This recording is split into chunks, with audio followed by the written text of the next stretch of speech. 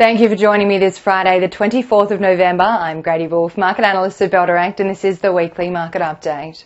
Australian retailers will be eagerly awaiting the commencement of Black Friday and Cyber Monday sales for a number of reasons as we close out 2023. Firstly, it gives retailers an opportunity to move stock and reduce inventory levels through heavily discounted promotions.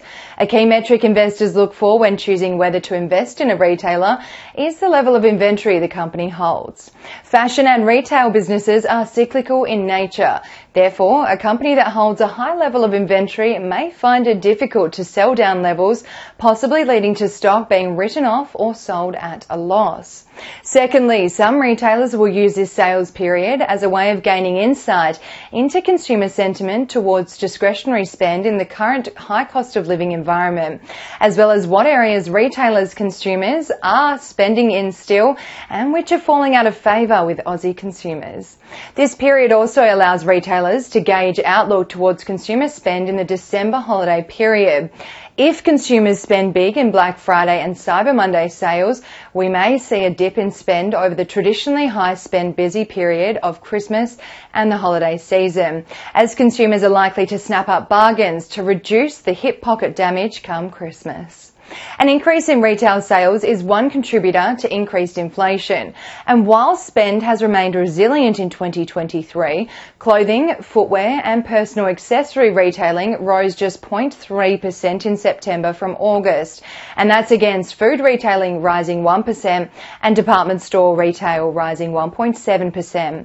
Clothing, footwear and personal accessory retailing has experienced very marginal, if not stagnated growth since January 2023. Household goods retailing has come down from the recent peak in November 2022, which may prove a challenging headwind for the likes of Harvey Norman, Nick Scali and Temple & Webster this holiday season.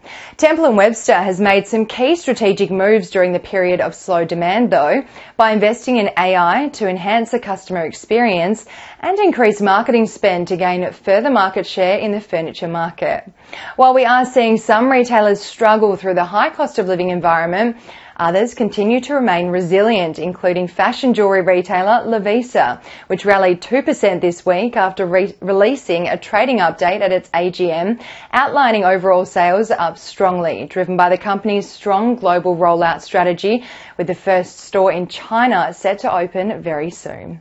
Investors this sales season will be keeping a very close eye on just how heavily some stock is discounted and what the implications are for the respective retailers in terms of revenue over the sale period compared to the Christmas season. Locally, from Monday to Thursday, the ASX 200 fell 0.3%, weighed down by the utilities and real estate sectors sliding 2.46% each.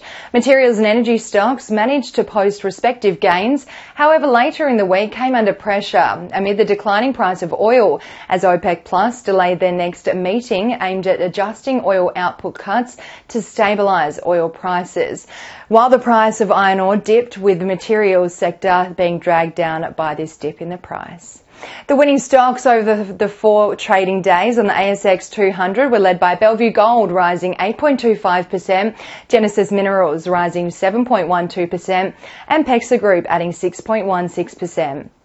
On the losing end, Helios tanked over 24% after the company completed the institutional component of a heavily discounted entitlement offer. Star Entertainment Group fell 10.71% over the week and Core Lithium shed 9.21%.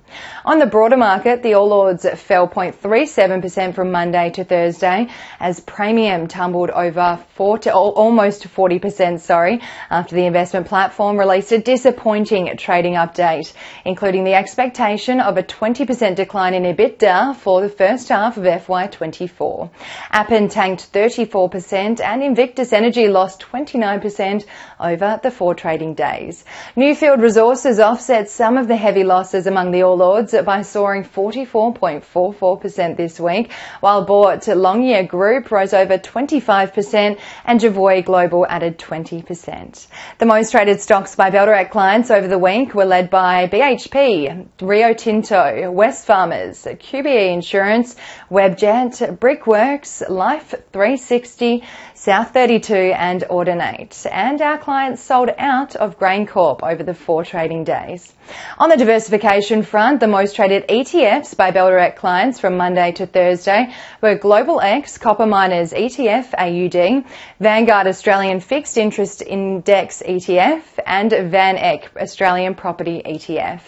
Looking to the week ahead, US GDP growth rate data for Q2 is out on Wednesday, with the market forecasting economic growth of 4.9% from the previous 2.1% expansion. US personal income and spending data is also out on Thursday, which will give the market an insight into how Americans are coping financially in the high interest rate environment. In China, key manufacturing data is out later next week, which is expected to show a slight rise in the manufacturing sector, which may spark a rally for our local iron ore miners, as this will provide a sign of economic recovery from Australia's #1 iron ore importer. And that's all we have time for today. Have a wonderful weekend and, as always, happy investing.